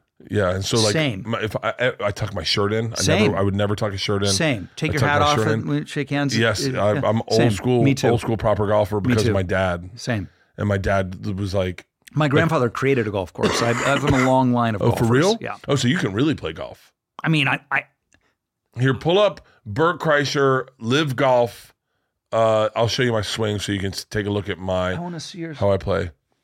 My phone in the other room. I can show you my swing. So Live Golf at the watering hole. That's probably Oh it. yeah, there you are. Uh, Oh, let me see. This. okay. So this is my. This is very exciting. So we went out to Live Golf in Adelaide, Australia, and they said, "Hey, do you want to hit?" Dude, hang on, hit pause. First of all, if you're a golf fan, fucking everyone's there. Adelaide. Oh yeah, well, I was on tour. I was on tour. I was gonna say. Everyone was there. I'm watching Dustin Johnson fucking hit his clubs. Hold on. I'm watching fucking who's Isn't it amazing? who's the lefty with the beautiful fucking swing from I think he's from Alabama. Oh yeah, not Bubba. Bubba Watson. I'm watching Bubba. Bubba Watson fucking hit a beautiful fucking fade. And so I meet everyone to hit, and then they go, "Hey, do you want to hit a tee shot at 12, the watering hole in front of all the fans?" And I go, "Fuck yeah!" And they go, "Will you take your shirt off?" I was like, "Okay." How long? So it's what is it? 150? What's the shot? It's 150. They give me a 7-iron, and I go, "I need a 9." And then the lady goes, "He doesn't know what he's doing." And I go, "Hold on, I know what I'm doing." Fucking 9. And she goes, "No one can hit. You're not hitting a 9. Pros hit a 9 150. You're not hitting a 9 150." I go, and then I start going like, "Am I out of my fucking mind?" And I call my dad. I go, "Dad, what do I hit a 9?" And he goes, 150. You hit a 9 150. And I go, and she goes, "I need everyone to sign a waiver. He's going to kill someone." Now the pressure is built up, and it's the great. watering hole, This so is everyone's great. around. And so go ahead. This is great. Yeah, you can watch your boys stripe it. Fuck yes. Oh yeah, I like the setup. Yeah, right. Oh yeah, it's a really good setup. Super sick setup. Oh yes. Boom. Right there. All right. Oh, you fucking crushed striped it You over the green, stripe- over the green, over the green. Over the It's a green. 7-iron. We flew it probably 170. And so, but That's yeah, sick. it was fucking awesome. Right over the pin. And then we watched Brooks' brother Chase, fucking sink a hole-in-one right after that. Oh yeah, I remember. I saw that clip. Here's my favorite golf story. I was playing in a pro-am for in Iowa. I'd flown to Iowa. It was the Principal Group was sponsoring it, the big insurance company, PGA Pro-Am, and I killed the state bird in flight with a golf shot. No way. Yes, I did. Now the state bird is not a fucking Canadian goose. Oh, please say it's a condor. It is no. It's a. But would be easier in theory. Really? It's a literal. It's a finch. That's a The tiny state bird of Iowa is a goldfinch. It's the size of the palm of your hand. You should have bought a lottery ticket after that. I should have. Because they're an insurance company, they had their actuaries run the odds. 1 in 700 million. I had a sand wedge It's almost the same odds as a kid from Ohio becoming a movie star. Killed the state bird in flight. Type in Rob Lowe golf. You'll see kill Rob Lowe's state bird. You can see it. Really? Picture me holding the finch. No, for real? Yeah, for Pull sure. it up. Can you pull it up? There's me holding the bird. Are you serious? Oh my God, that's tiny. That's such. Look at. Oh my God. I know, right? What's your favorite haircut you've had? Not that one. That's an interesting hat choice. I'm a different hat guy than you. You can wear like Unstructured. you can wear. I have to wear a hat. By the way, I don't. They gave me that. I would not wear an bet unstructured. they did. I bet they I don't did. like that unstructured hat. I got to wear what you wear. Look There's at, a good shot. where, let me down see. Here, just go to. Yeah, have yeah. you played Pebble Beach? Hey, this is going. This is at Cypress. Where? It's Cypress Point. Oh, for real? Yeah, it's got the video. Here we go. All right.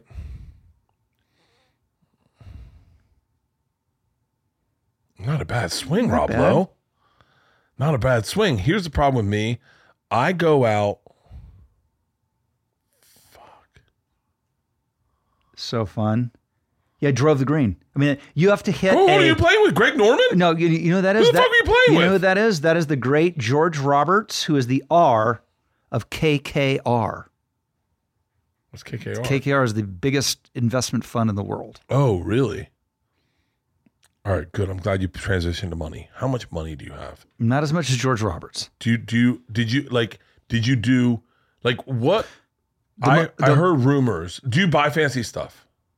No, I like watches. Okay, let's talk watches. My This co-host, is the best watch I own. What is that?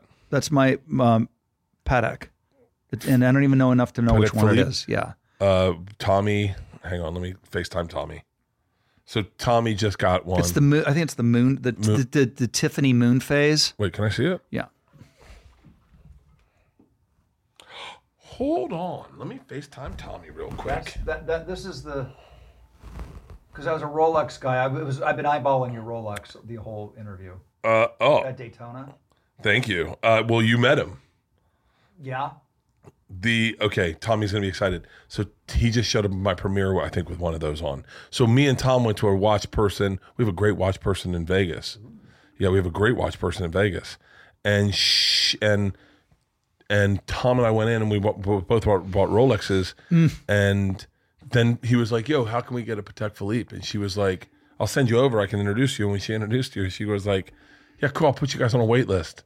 And she goes, "And when I have one that no one wants, then you can get that one." And Tom was like, "Wait, how do we get Tom's a legit watch guy?" You know, these are hard to get. This is Dude, it's a really hard watch to get. It's a very hard watch to get. It's a really hard watch to get. And you know, it's interesting because Tom is the one that walked me through this. I was really shy about like spending money. I didn't want to like, I didn't mind putting videos of me on a private jet up because that's like a poor person thing to do.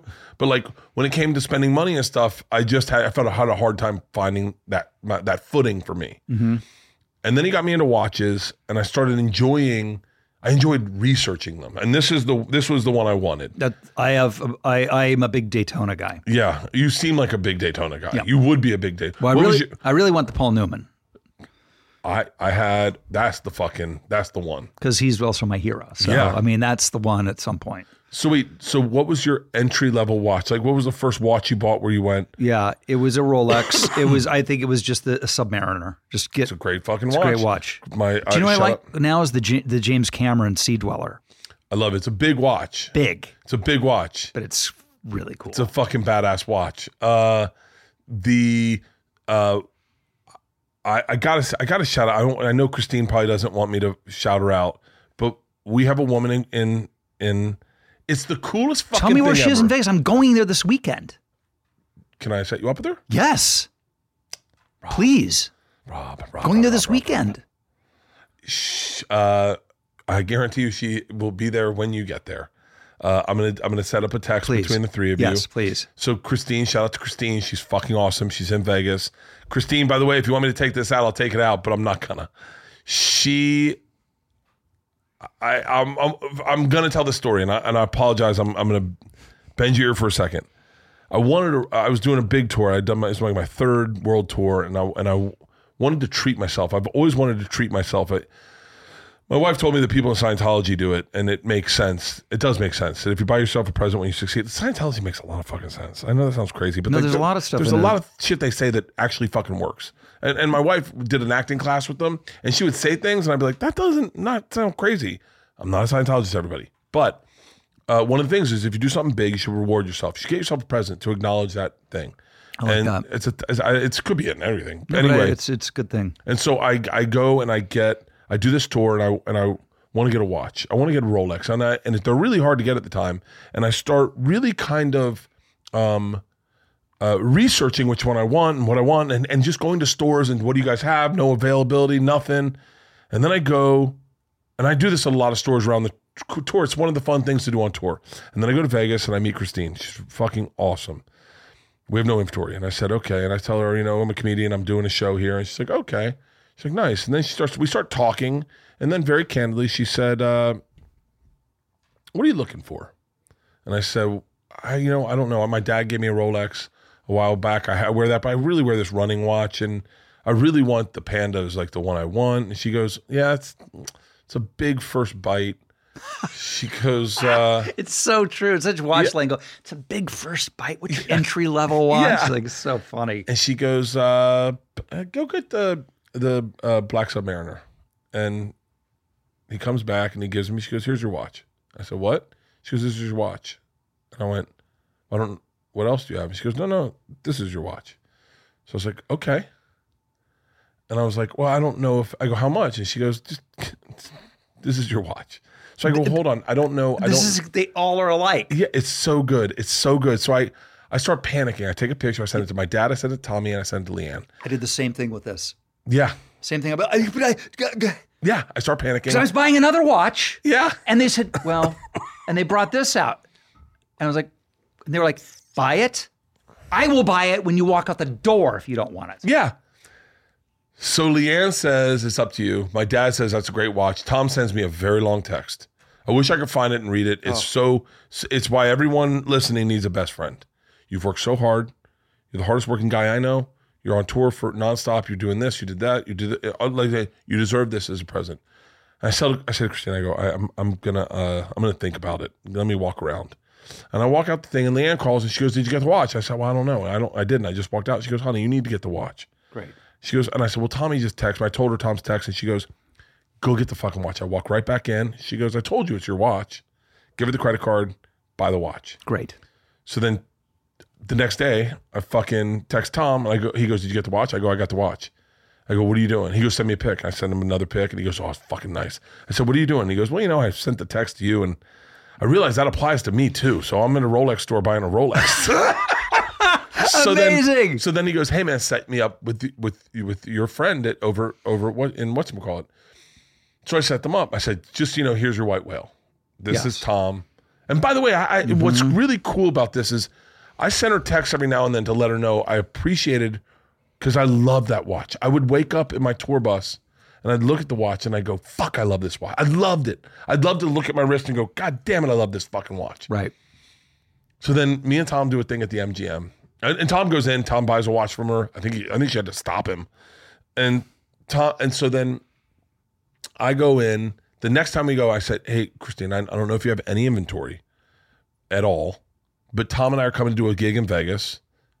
We're going to make pretty good money. We'd love to stop by." She goes, "Your watches will be waiting for you." So we roll in, and they're fucking like, and by the way, Tom and I are both wearing Rolexes, and they go, "Your watches are waiting for you." And we're like, "What did we get?" And they're like, "Don't worry about it. Here you go." We just bought two.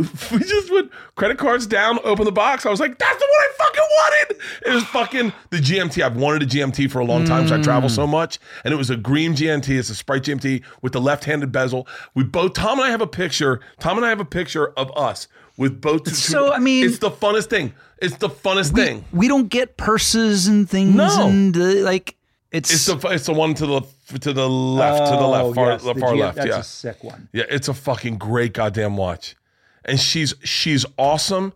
She makes it fun. Is she only Rolex, or she do other stuff? They do it. I'm gonna set you up with them.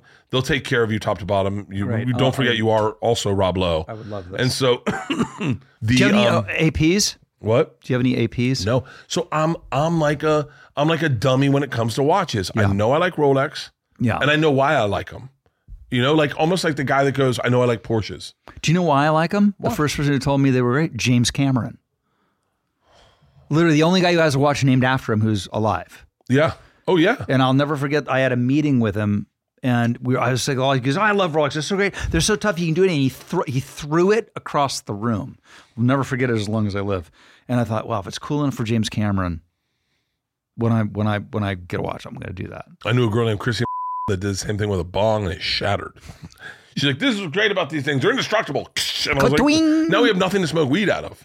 So wait, so your entry level watch was just like a regular Submariner? Yeah, it's like a blackface Submariner. It was probably Cheryl. My wife got it for me. My wife's like, I am from the Midwest, and I'm kind of frugal, and like your best friend was for you. My wife Cheryl's like that for me. She's like, no. Like she always is stepping us up into nicer and nice things that we can afford. But I left to my own devices probably wouldn't do it. That's my wife. I never would have bought our first house. I never would have bought this house or that house. I never would have bought any house we have. But my wife grew up poorer than I did. Same. And she was like, "Yo, this is how you start generational wealth. This is how you get out of poverty, is you invest your money, and the safest place is in properties for her." But she doesn't buy, my wife dresses from Target, like buys clothes from Target. For real. My wife missed that memo. She has a fucking Birkin bag selection. Oh, I've heard about these. We're going to be building a new house, and I want those things displayed and illuminated. Oh wow! I want to walk in and I want to just look at them. They're like watches. They're works of art. Yeah. And I'm like, I want to see all those lined up. But that's the watch. That's the watch. The watch. The moon phase. So from what I know about that watch, that moon phase is going to stay it's going to be accurate for like 250 years or something. Yeah, it's just it's a cool thing too to kind of be able to know where the moon will be. The other one I love is my Breitling with the EPIRB on it. So what's that? Pull it up. Can you pull it up? So it's the Breitling Emergency. Wait, what do you mean emergency? You just hit it and then they find you? Yes. So I'm a big. Can I get those for my daughters? Okay, this is the one I have right here. Lower, go that one. That's one. Yep, that's it. So if you see the bottom screw. Yeah. If you unscrew that and pull it, it's a little antenna that comes out, and it goes to all of whatever there are 2 emergency frequencies at any time anywhere in the world, and it immediately puts out a bulletin, and someone will come and rescue you. Now, if you do it and you're fucking around, it's a $30,000 fine. And you have to sign all this paperwork. So you don't want your kids messing around with this watch. Okay, I'm not getting those for my kids. But it's definitely not getting those for my kids. But like if I go fishing, I'm out fishing, I'm on the ocean, if I'm skiing, if I'm in a weird third world country, anything sketchy, I'm wearing that watch. Jesus Christ. Okay. And so how many watches do you think you have? I probably have 15. That's not bad. No. And crazy. Then what about cars? Are you a car guy? This right now, Tom's listening to this going like, please say yes, please say yes. I am definitely a car guy. Really? Yeah. You got to see my murdered out Escalade that I came here in today. Really? Murdered. Because I'm driving. Listen, I spend more time driving than I do in my house. Why did you choose Santa Barbara? I moved up there 29 years ago. And when my first kid was 6 months old, and what happened was, I wanted a new house. I was looking for like bucolic, neighborhoody. Prices were insane in LA, and then I was looking for preschools, and somebody said, "Oh, for preschools, you need to talk to Mike Ovitz." And Mike Ovitz at the time was the number one agent of all the time, and I instantly had like an epiphany of what my life would be like living in Los Angeles, where I'd have to be coaching Little League with like the president of NBC's kid and I wanted to blow my brains out. Yeah. And I was like, we're done. I never looked back. I moved to Santa Barbara. I did coach Little League. I did all of those things. And you're just like a regular dad? And I'm like a regular dad. I mean, now there's a whole new wave of people. Like 15 years ago, Oprah moved up. Prince Harry and Meghan Markle moved next door to our very first house. Really? So there's a whole new group of people, and very cool and very fun. But when I moved up there, it was really, really, really old school. And we had a pretty normal, for my kids, had a really normal life up there. And I keep going back to this. I'm just dying to know. You've worked so much. Like, pull up Rob Lowe's net worth. I'm dying to know. I've never looked at this. I'm scared to look at it. Tell me if it's. I'm scared to look at this. Tell me if it's close. Well, here's the thing. When I look at this, I'm either going to feel. Oh my God! But wait. Holy fucking shit! Wait, I'm either going to feel really bad. No, or I'm going to feel really. Wait, I've never looked at this. Okay. I know that it exists. Oh my God! Should I? Am I going to feel good about myself? I think you're killing it, dude. You're killing it. Oh. You're killing it. Yeah. No one put this on the screen. No. Don't put this on the screen, because right now we're about to go viral with people Googling Rob Lowe's net worth. God damn it. I don't know. If you don't know, it's really close then. I know. Or way more. Type in Bert Kreischer's net worth.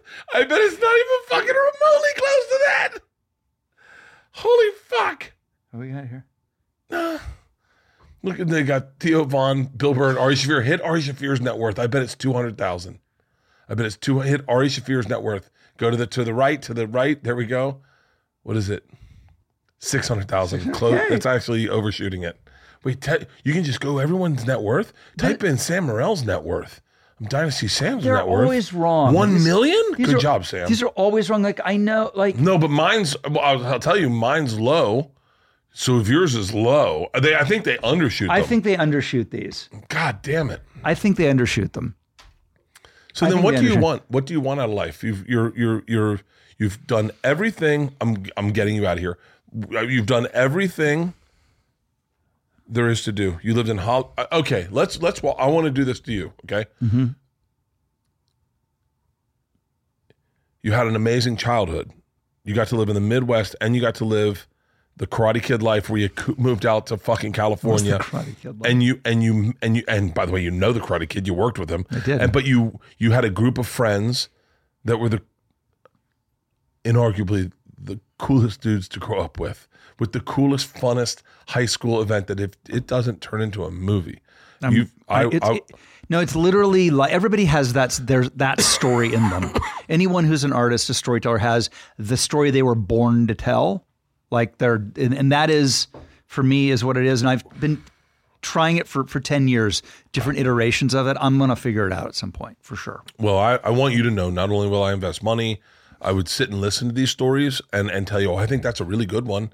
I think that's the coolest. I think that might be the coolest thing about you is that you had these great fucking before you were famous fun moments with crazy, wild, crazy people that we all know to be the biggest stars in the world.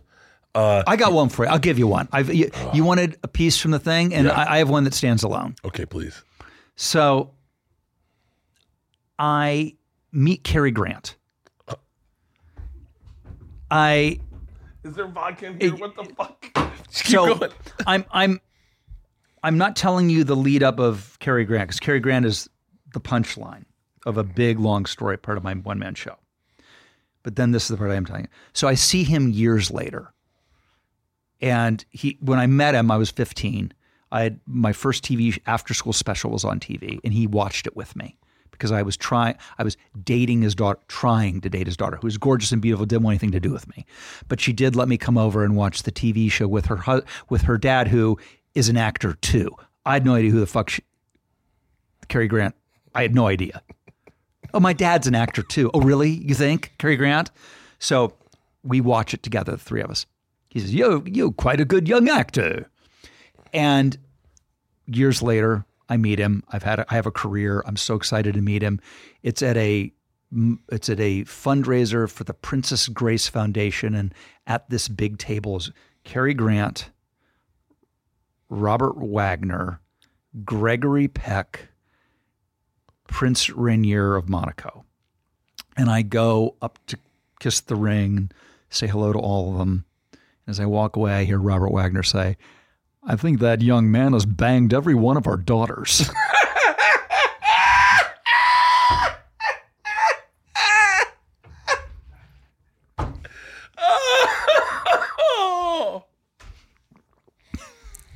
Rob Lowe, you're a legend. It is such a privilege to know you. It really is. It really is. I'm going to take a picture with you in a second. Is that a terrible story to tell? No, it's a brother. If I had that story, I'd be a better comic today. If I had that fucking story, I'd be a better comic today. Are you fucking kidding me? I could sit with you all night and listen to tell stories. The life you've lived is the life I witnessed. Just 10 years younger. You guys were like the older brothers that I got to see like do these killer things that like, I mean, really honestly, all the girls we dated were obsessed with you. And we kind of wanted to be you guys, and you specifically. I told you this when I did the podcast with you. Yeah. To this date, when me and my girls do anything, I say what you said from St. Elmo's Fire. Let's rock. right after you got in the fist fight and you have blood in your mouth and you got this. I mean, dude, I almost lost this. I swear to God, I almost learned the saxophone because you played it. And it was so sexy to see you out on the, in St. Elmo's Fire when you're out on the window and you're playing saxophone by yourself and he's out, man, he's going on. I mean, you're going into Demi Moore when she's going through the fucking falling apart and you got the fucking, I've wanted someone to do that to me. If I ever fall off really bad with alcohol and drugs, I want you to come in. I'm going to come rest. I'll bring the door in with a fire extinguisher. I mean, every single woman in this building will be asking for a picture. And I'm going to post a picture with you, and I'm going to post it, and I'm going to tag all my ex-girlfriends and be like, just so you know, this is my posse. I hope to play golf with you one day. Yeah, let's do it. Your show. I also have to acknowledge, you wrote a book called Stories I Only Tell My Friends. Yes. And that has been passed around here as one of the best books. Every single woman here, Stacy, our producer, was like, I read his book. It's fucking amazing. Everyone needs to read it. And everyone's like, and then they're like, Bert, it's an easy read. You can read this. And I didn't get to it. But it's so easy. You're going to love it. That's what everyone said. They're like, Bert, it's really good. No, and it's all this. It's all this. You're going to love it. You'll love it. Everything you do, I'm a fan of. Everything you do, I'm a fan of. Thank you. And it's an absolute pleasure to be able to do Two Bears with you. Everyone check out Unstable on Netflix, streaming right now. Him and his son, John Owen. I say John Owen because I think it's a badass fucking way to say a name. It's a good name, John Owen. John Owen. Good name. Fuck yeah. I call my dick John Henry. And so I shouldn't have said that. But John Henry was hammering on a mountain. He's a steel driving man. He's a Judah. Yeah, right? And the Big Bend Tunnel on the C&O Road is going to be the death of me, Lord, Lord. It's going to be the death of me. That's what I sing when I have sex with my wife. That's right. Ladies and gentlemen, Rob Lowe, thank you. I love you. Thank you. That was great. Bert and Tom and Bert. One goes topless while the other wears a shirt.